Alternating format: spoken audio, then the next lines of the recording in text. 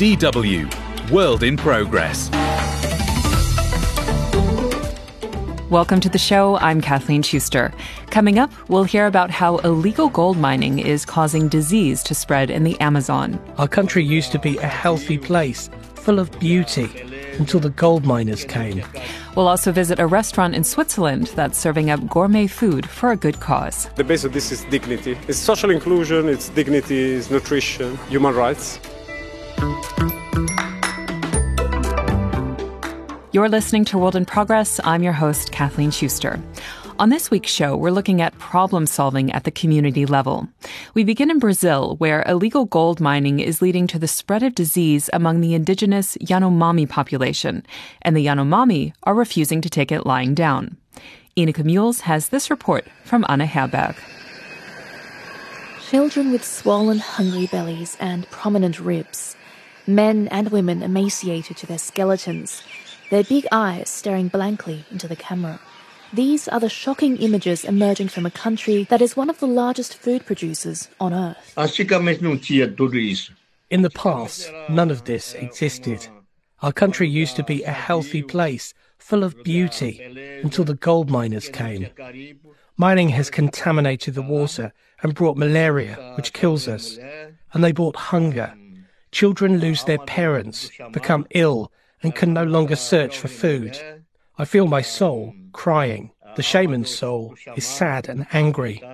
Because I am Yanomami. I am the leader of my Yanomami people. Davi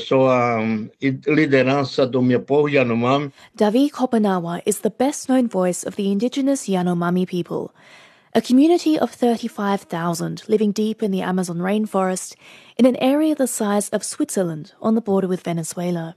We reached the shaman via a video call in New York, where he has opened an exhibition drawing attention to the humanitarian catastrophe brought about by illegal gold miners in the protected indigenous area. 20,000 intruders are said to have spread across the reserve. They pollute the environment, threaten the Yanomami, and destroy the social fabric of the indigenous community, says Estavo Senha. He's from the non-governmental organization Instituto Ambiental, which has been working with the Yanomami for years. Between 2020 and 2021, there were more than 40,000 cases of malaria in a population of 30,000 people. 570 children up to the age of 5 died from preventable diseases such as diarrhea and pneumonia. This is a consequence of illegal mining, which introduces diseases via the water. The camps are also breeding grounds for mosquitoes. And on top of this, the state health system has been dismantled in recent years. The Yanomami sounded the alarm repeatedly, but the government of former President Jair Bolsonaro ignored more than 20 requests for help. What's more, Bolsonaro actively encouraged gold miners in the area, repeatedly declaring that he also wanted to open up the reserves to economic exploitation, especially the land of the Yanomami. Bolsonaro is now under investigation for failure to provide assistance, embezzlement of public funds, and environmental destruction. His government has mistreated our people. Jair Bolsonaro is genocidal. He killed the water, the forest, the fish and our children. The gold miners come as if our land were their property. But the prospectors are also exploited by men who have money and power. The rich ones are those who own the plain, and the gold businesses, who trade in the gold which is covered in the blood of my people.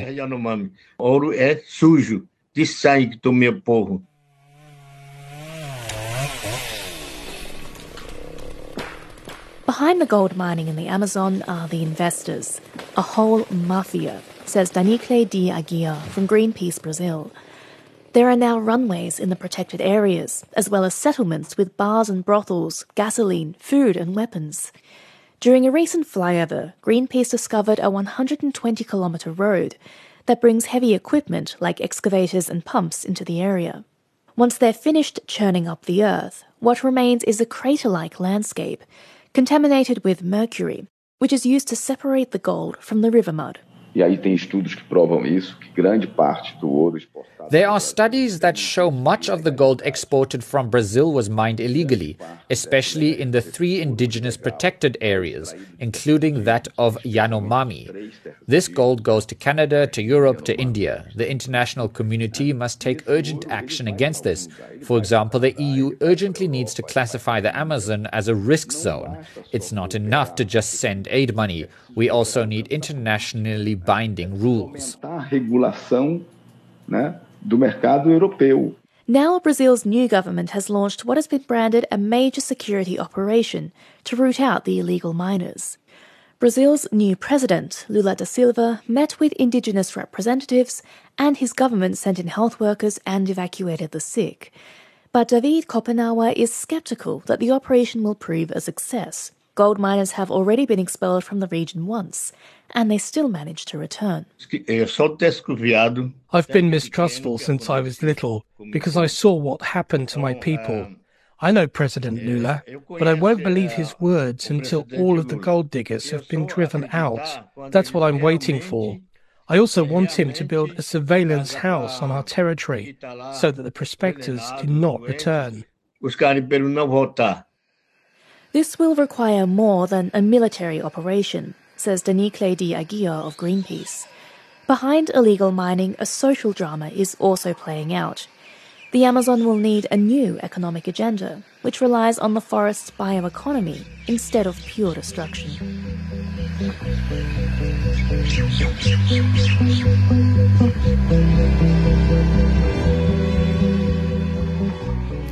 That report from Anne Herberg, presented by Ineke Mules. Environmental problems are also spurring on some communities in India to take matters into their own hands. Take the city of Coimbatore, located in the far south, for example. There, drought has caused sources of water to dry up. One local man, though, has found a way to bring back the water with the help of a band of volunteers. Reporters Ganasana Parna and Tuin Menon have more. Their report is presented by Evelyn McClafferty. Aerial drone shots reveal mounds of trash, both in a water tank and on its banks, in the Indian city of Coimbatore, which is in the state of Tamil Nadu. The rubbish is juxtaposed with lush green growth, including water lilies, and towering above palm trees as far as the eye can see. People are proud of their home here, and keeping it clean has become a priority. We've had 25 to 30,000 volunteers who've worked with us directly. People are keen to make a positive contribution to society. The Heart Party is organising it. That's Mani Kandan, the founder of the Indian NGO Kave Kolangal Pathukapu Amaipo. He's a young man, fresh-faced and eager, wearing a light blue polo shirt and a pair of casual jeans. He sits on the ground in the forest, almost in a legs-crossed yoga position, and he's not wearing shoes. He tells us about his NGO and how volunteers have been restoring water bodies, ridding it of plastic, old clothing, everything you can think of, really. And this is how they do it. Suresh, who's in his early 40s and wearing a purple shirt, has been a volunteer with the NGO since the beginning. When volunteers arrive by bus at the scene of the clean-up, he ushers them to where they're supposed to go, telling them to wear protective gear on their hands and to register their names. As the volunteers gather, it's then Mani Kandan's job to divide them into various groups. Hello, you all there wearing gloves. Come this way, please. While Abu, another volunteer in a navy t-shirt and wearing protective gloves, hands out large white sacks where the rubbish is collected. Meanwhile, Gopi, a young man wearing an army-style t-shirt and using a remote control device to power a drone, is documenting the whole process, everyone's movements and shots of the clean-up, both before and after. The group at the back, please come closer. Mani Kandan started the NGO in 2017, when Coimbatore was facing a severe drought. He was determined to revive one of the city's driest water bodies. It was the Perul tank. It hadn't received water for many years. We decided to clean the tank by removing plastics and invasive weeds. We began cleaning activities on the 12th of February 2017. In the first week, 50 showed up. But in the weeks after, 400 people showed up. In just a month, we finished cleaning the tank. We don't have a financial or political background, but we had volunteers who were ready to work with us. So we decided to clean up various water bodies every Sunday. So far, we've been working for 249 consecutive Sundays. People wear protective clothing, masks and gloves when cleaning up, and they use rakes to better dig out the heaps of trash collected in the water bodies over the years. There's a hugely jovial and community spirit. Everyone's in it together. The organisation has restored 4 large lakes, 9 small ponds and more.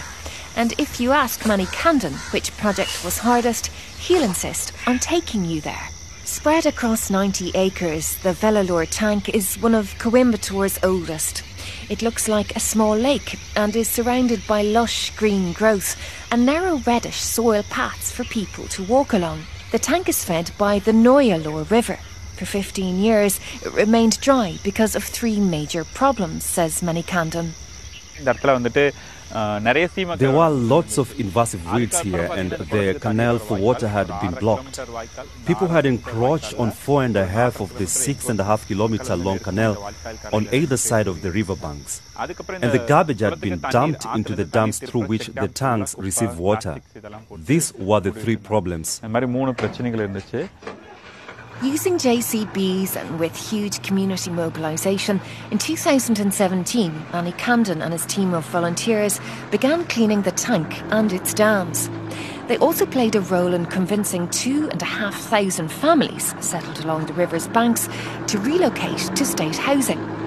And then, just like that, for the first time in 17 years, the water and biodiversity returned. And this had rippling effects in nearby villages. People living 2 kilometres away said just months after the restoration of the Velalur tank, there was an increase in groundwater levels around where they lived because the tank was now retaining the water it was collecting. 2 farmers, Najaraj and Subramani, say it's changed their lives. Back in the old days, we only farmed if it rained. If it didn't, we wouldn't farm. Since there is water in the tank, for the past 4 years, there's been water in our wells. We use a motor to pump out the water for farming. I used to buy 200 to 300 litres of water every day. It's much better now because I can get water whenever I need it at home. My profits have increased as a result.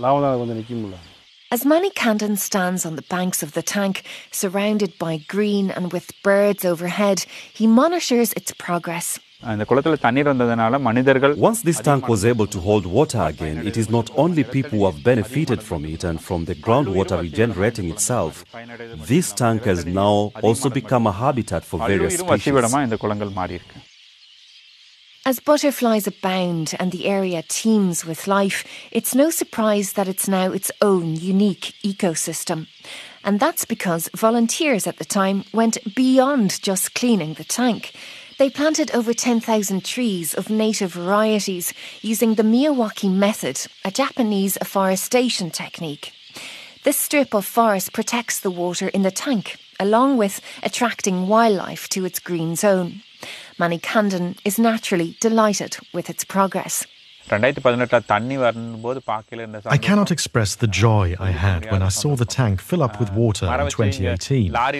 We used to water these plants with water from lorries, but shortly after that we used buckets to transfer the water from the tank for these plants.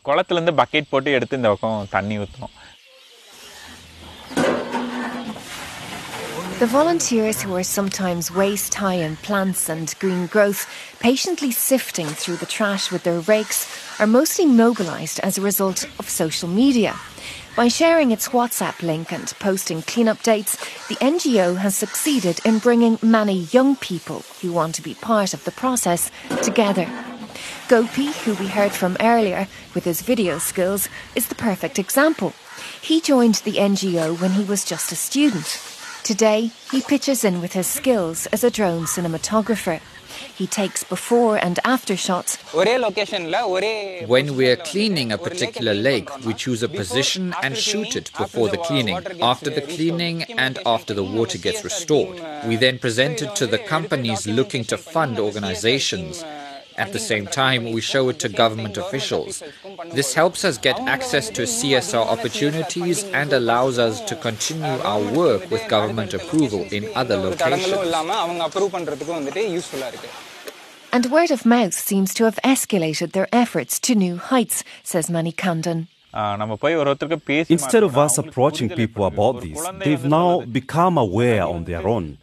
There is a young boy who volunteers with us. If you ask him, what do you want to be when you grow up? He says, like you. I'll go plant trees and save lakes. But what will you do for food? He replied, I will go home and eat. We are seeing such positive changes amongst children. Gopi, the cinematographer, says the fact that communities themselves get involved empowers them. When it's organization-driven work, the effects are usually low. But here, since people get their hands dirty, they feel, this is my home. I will keep it clean. It's more effective. The protection of water bodies requires more than just restoration. Increasing encroachment, waste dumping, effluent discharge, and lack of proper maintenance by civic bodies are just some of the major problems that Manikandan sees. If you pollute near a well in a village, the people will drive you out. But if someone dirties the tank here, nobody raises questions because, unlike the villagers, nobody drinks this water. The government is spending crores of rupees to revive lakes in Coimbatore, but had it made efforts to make that very water consumable, people would begin to care. Manikandan has succeeded in uniting people to care about water, and now he has his heights set on restoring the Noya River, which is the backbone of modern-day Coimbatore, passing through 4 districts and feeds 25 tanks. But it's under threat. Coimbatore city itself is on the banks of the Noyal River, but we don't drink from it. Instead, we take water from the Bhavani or Aliyar River. The number of days that water flows through this river is decreasing each day. We want to increase it, and that's now what we are working towards.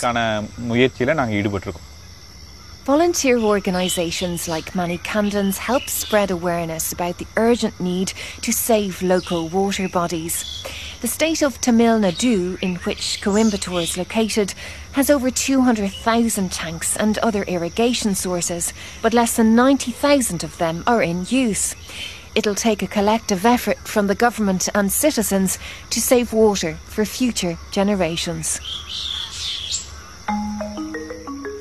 Evelyn McClafferty with that report from Ganasana Parna and Tuin Menon. Speaking of water, next week marks World Water Week. To find out more about the topic, be sure to check out our website, www.dw.com/environment, and our environment show, Living Planet. We'll be right back after this quick message. Many of our countries are experiencing extreme weather patterns. I think the game is over, Because it's happening more and more, and it's no longer this futuristic, hypothetical thing. You realise that, this isn't a long, slow evolution of change. This is rapid. Living Planet with Charlie Shield and Sam Baker. Environment stories from around the world.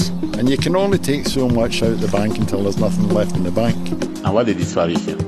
Our monkeys were about to disappear before there were loads. No other animal there steps up to fill its role. They start to then disappear too. We don't even know all the species of wild bees that there are. Once the real ferns die, the last real swamps dry up, will we enter spaces that hold only digital memories of nature? Also, disabled people have to be recognized in sustainability. Usually it doesn't happen. I think the Gen Z is pissed, actually. Find us wherever you listen to podcasts. You're listening to World in Progress. I'm your host, Kathleen Schuster. Turning now to Switzerland. A gourmet restaurant in Geneva is serving up an extra helping of hospitality these days. Everyone is welcome here, and for those who can't afford a hot meal, it's on the house. Katrin Hundel has more. Her report is presented by Anne-Sophie Prentlin.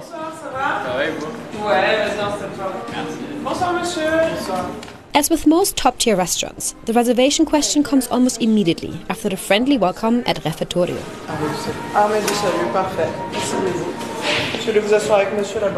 The Salvation Army has made a reservation on his behalf, says an elderly man quietly. He takes a seat at one of the 12 large oval tables, designed by the artist Michelangelo Pistoletto, specifically for the gourmet restaurant in Geneva. Art also hangs on the walls. Those who dine at Refettorio don't just enjoy excellent food, but also the right ambiance. And no one should have to stand in line for this experience, such as the case with soup kitchens or other food outlets for the needy, says Walter El Najjar.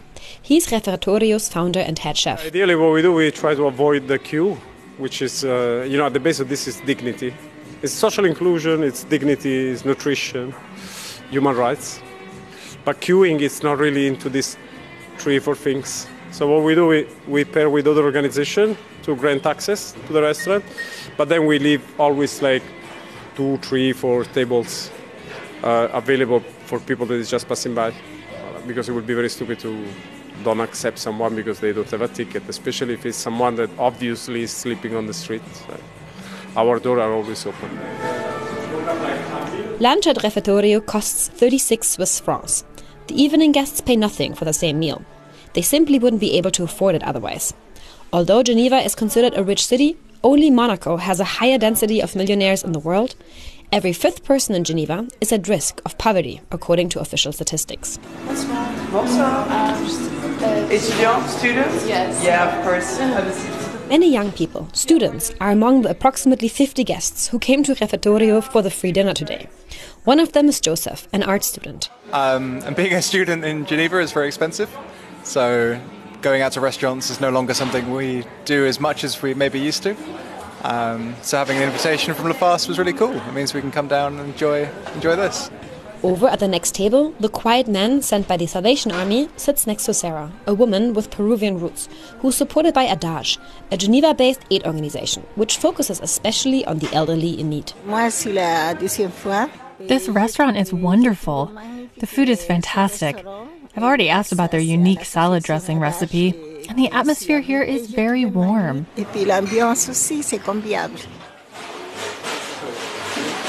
An open space visible to all is set up in the kitchen in the middle of the restaurant. 2 menus are prepared here every evening, one vegetarian and one with meat, just like for the paying guests at lunch, and with the same care. Chef Sandro Mitri garnishes wafer-thin sliced veal and various dumplings on large white plates.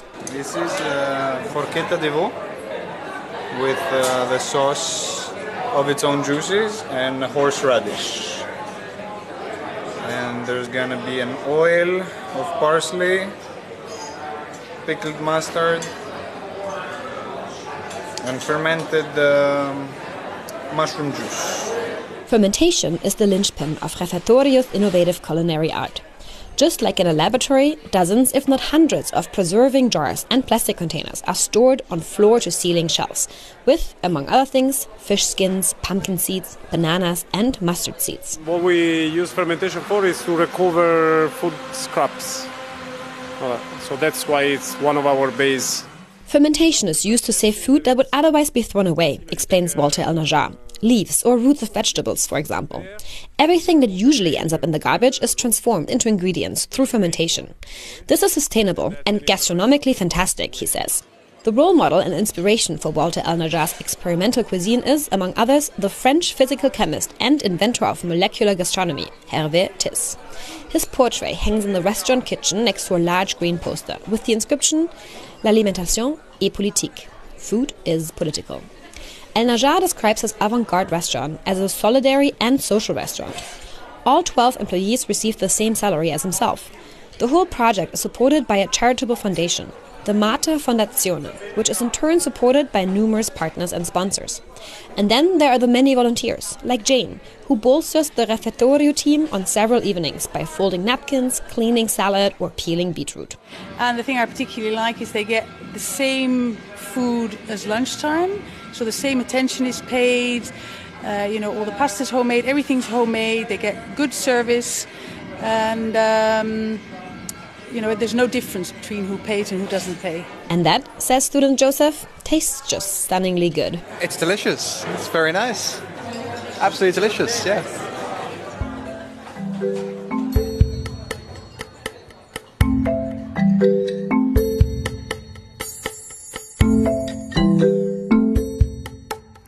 Anne-Sophie Brendlin with that report from Katrin Hondel. In Iraq, the ancient instrument known as the oud has a long tradition stretching back thousands of years. But recent political chaos has seen the instrument and its music come under threat. Reporter Thilo Spanel has this story of how one oud maker is determined to keep the music going.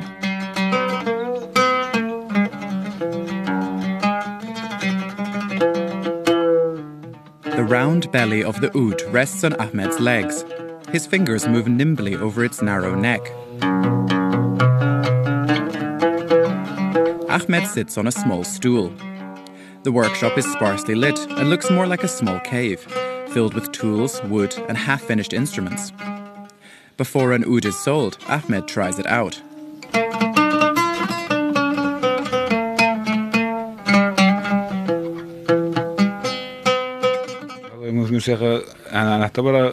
I consider music to be food for the soul. Everyone loves it. I learned it well. The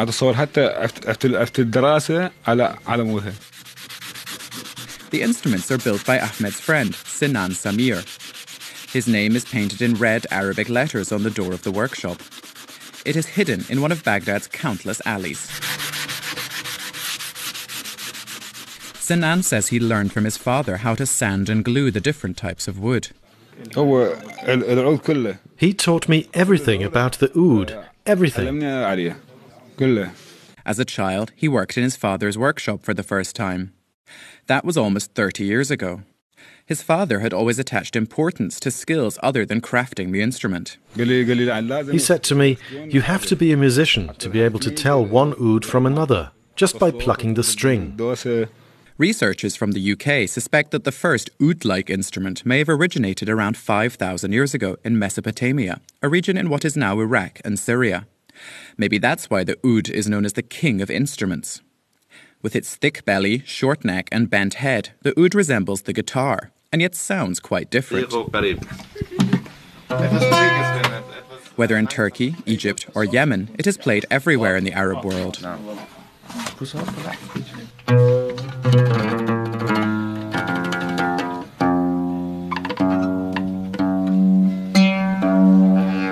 The last few years have not been easy for Sinan.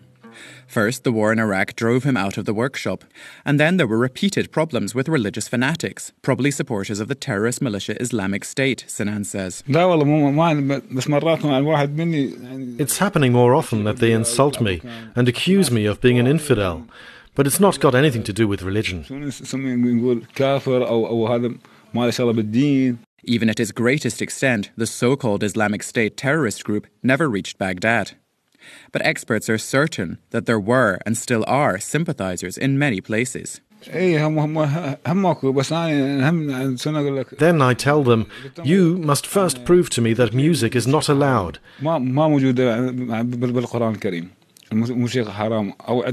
There is no prohibition in the Quran, and there is also nothing in the Prophet's traditions that prohibits music. Even though the political situation has eased somewhat, business has not become any easier for the instrument maker. The special wood is currently difficult to obtain, and above all, extremely expensive, Sinan explains. A new government was put in place in Iraq towards the end of 2022, but Sinan says he doesn't expect any support from them because they don't care about art and music.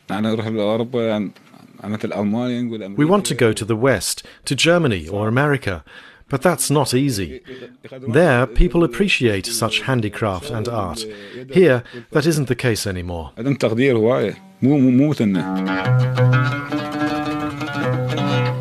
But whether in Baghdad or somewhere else in the world, Sinan wants to remain loyal to the oud and the music, whatever happens, despite all the obstacles in his way.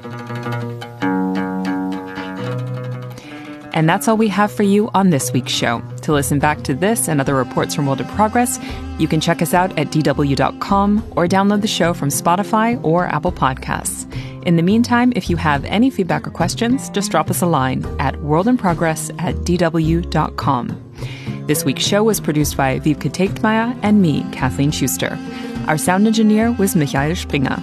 Be sure to tune in again next week. World in Progress is produced by DW in Bonn, Germany.